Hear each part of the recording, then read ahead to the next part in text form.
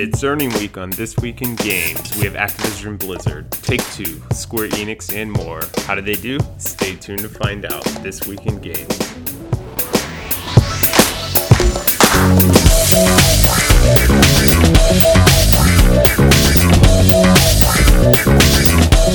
Hi everyone, welcome to This Week in Games. It's earning week, so let's start off with the juggernauts. We have Activision Blizzard. This year, they released Call of Duty World War II, Destiny 2, Overwatch, had an Overwatch League, and of course, World of Warcraft is still raking in millions of user subscriptions.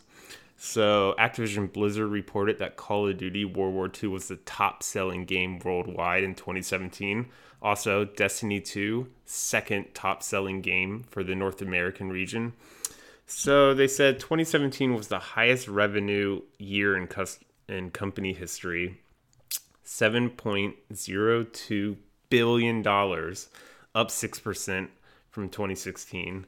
The fourth quarter revenue was up 1% to $2.04 billion.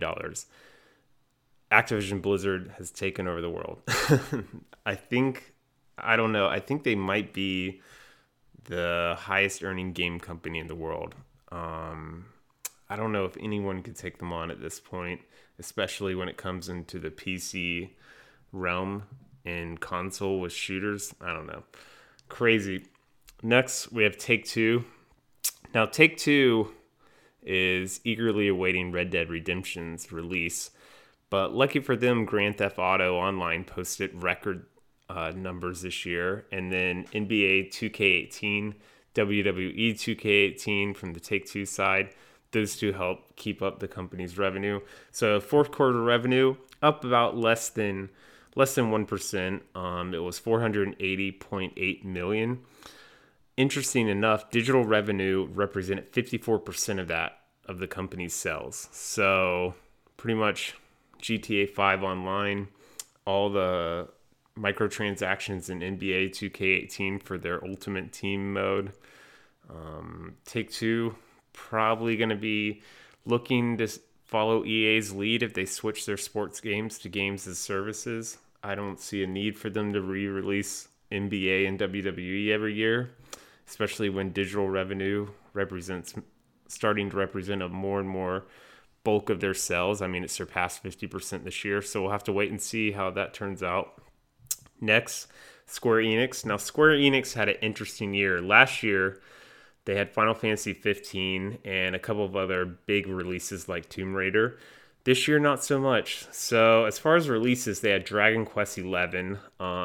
Dragon Quest doesn't do too well in America. Maybe hardcore RPG fans follow it, but nothing near what Final Fantasy does in America. And then they had a re-release of Final Fantasy 12. That also didn't obviously pull in great numbers. They had expansions for both Final Fantasy XIV and Dragon Quest X. Both of those are MMORPGs. The expansions increase previous expansion purchasing as well as bringing in new players. However, most of their sales this year were from their mobile division led by Final Fantasy Brave Exvius. So overall, sales dipped about 1% to $1.7 billion, but Square Enix is looking to future releases. This was kind of a soft quarter, especially for December for them. But we'll have to see what they announce coming up. I imagine probably a new Final Fantasy, maybe more expansions to Final Fantasy 15. We'll see which way they go with this. So next we have Bandai Namco. Now Bandai Namco is a giant conglomerate, so let's just focus on the game divisions. The game division had a revenue increase of 7%, netting them $2.6 billion. Now, Bandai Namco, most of their revenue comes from the IPs that they own and then other companies making games from those. So the major IPs that bring in the money for them, they have Dragon Ball, Mobile Suit Gundam, One Piece, Naruto, a lot of anime IPs. And I think Dragon Ball Z, the mobile gacha game, that's always up and down the top 10 grossing for iPhone. And I know that probably the mobile division probably represents the mobile revenue they receive from other companies using their IP probably represents the majority of that games division revenue. Next quarter, the revenue will be much higher because they just released that amazing Dragon Ball Fighter Z for Xbox, PlayStation, and PC. So next we have NCSoft. NCSoft, famous for their MMOs. They had Lineage M released this year. That's Lineage on mobile. And then, of course, Lineage 1 still runs, Guild Wars 2, Aeon, and Blade and Soul. So their revenue is about $1.6 billion for 2017. Not much else was shared during their earnings call. But I know that they have a brand new Lineage coming out, I think 2018. So that game takes over Korea whenever they release a new version. So I imagine the same thing will happen in 2018. So their revenue and earnings are just fine waiting for that big release. Nexon, another MMO player. Nexon, very funny. In 2017 saw a 27% increase to 2.1 billion. Now, what I say is very funny is because the two biggest earning games for Nexon were Dungeon and Fighter and MapleStory. For those of you who don't know, those games are very old.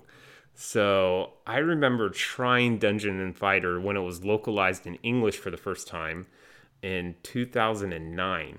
And MapleStory, I was in grad school then. MapleStory, I remember coming out when I was in high school. And God, when that must have came out in like 2003, 2002, maybe even 2001.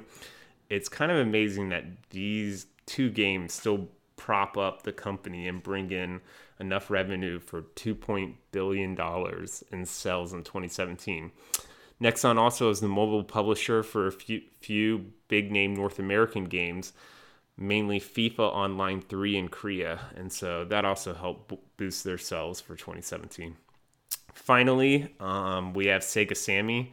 So Sega Sammy, another company like Bandai Namco, giant conglomerate. So let's just focus on the games division. They had physical releases of Football Manager 2018, Sonic Forces, and Ryu Ga Gotoku Kiwami 2. I don't even know what that game is. I just want it to sound really Japanese when I said it, though. So in the 9 months of 2017, that's because most fiscal years end in March. So for the 9 months of the fiscal year of 2017, they had 2.4 billion in sales, which is an 8.7% decline. Now, they blame this decline on smartphone digital gaming not doing as well as it was in Japan.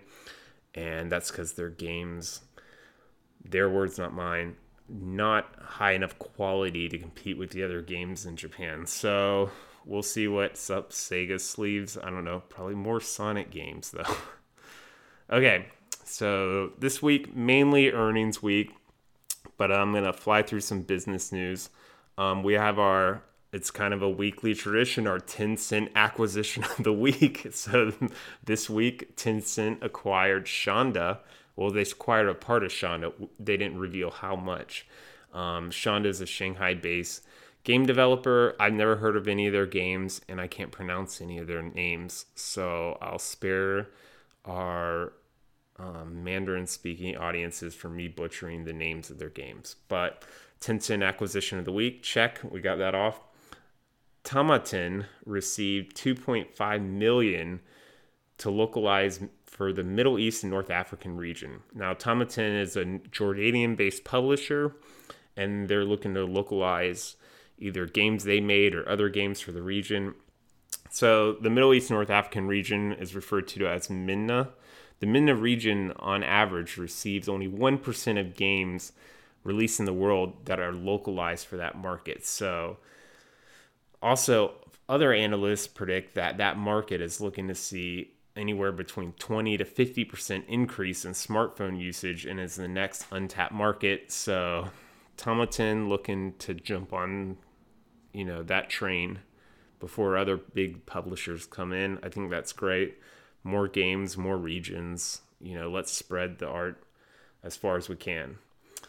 Next in business news, we have Game Evil and Com2uS merging forces for the North American market. So both of these are Korean mobile gaming juggernauts. Okay, Come to Us, famous for Summoner's War. That game prints money, as far as I understand. And Game Evil, has a slew of games from sports simulators to RPGs to pretty much anything. So the fact that they're joining forces for the North American audience, we're going to see a lot more advertisements for their games and other games. So everyone keep an eye out for that. Next, we have VReal securing $11.7 million in Series A funding. VReal is looking to make a Twitch-like platform for VR, but made for the VR technology from the ground up. So they're not looking to adapt Twitch or any of these other streaming platforms to VR. They're looking to make VR platform to simulate Twitch.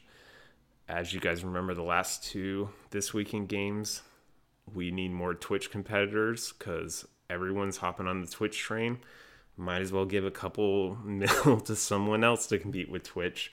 And speaking of Twitch, last business news of the week, Twitch announces that the number of streamers earning money is up 223% in 2017. So Twitch Partners, which is how you earn the real money on Twitch, rose from 17,000 to 27,000. Good to hear that more people are earning money off Twitch. Yeah, we'll just have to see. I think jokingly, or maybe not jokingly, people predicted that video game streamer was one of the highest, one of the fields to grow the most in 2018. So we'll have to see how that prediction comes true. So I have really bad news this week. We're going to go through layoffs, and this is the most layoffs we've had of any This Week in Games. So everyone take a moment of silence. So we'll start off Capcom Vancouver. Capcom Vancouver makes Puzzle Fighter for the mobile platform, not the original Super Puzzle Fighter. They make Puzzle Fighter Mobile and the Dead Rising series. They've made all the Dead Rising series. Unfortunately, they laid off about 30% of their staff. So within that layoff, they've also cut an unannounced project and lowered the scope of the next Dead Rising game. It's very sad to hear.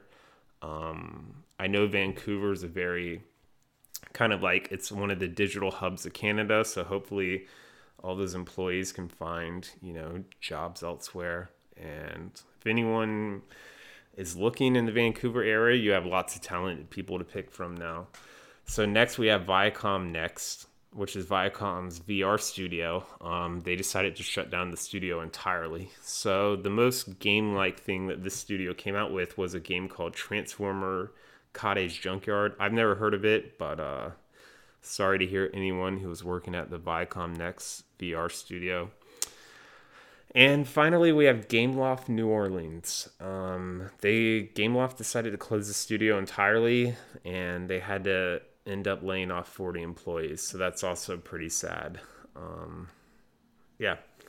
So let's end the week on a positive note. Let's talk about my week in games. And my week in games is absolutely dominated by Monster Hunter World. If you haven't played this game, do yourself the disfavor of buying it. That way you can get sucked in and worry about how many thunderbugs you're cultivating in your garden. So then you can make thunder ammo. So then you can shoot down the Rathalos. So then you can make Rathalos armor. So then you won't get burned as much next time you fight Odogaron or Diablos. And then if you don't know what I'm talking about, you need to get your hunt on. So Monster Hunter World has reported shipping 6 million units, and it sold over 5 million of those units. This is Capcom's biggest franchise currently, with the disappointing performance of Street Fighter V and Marvel vs. Capcom Infinite. And yeah, it's an amazing game. So go out there and buy it yourself. Get to hunting. And I'll see you guys next week. That's This Week in Games. I'm Eric McConnell. Take care. Bye.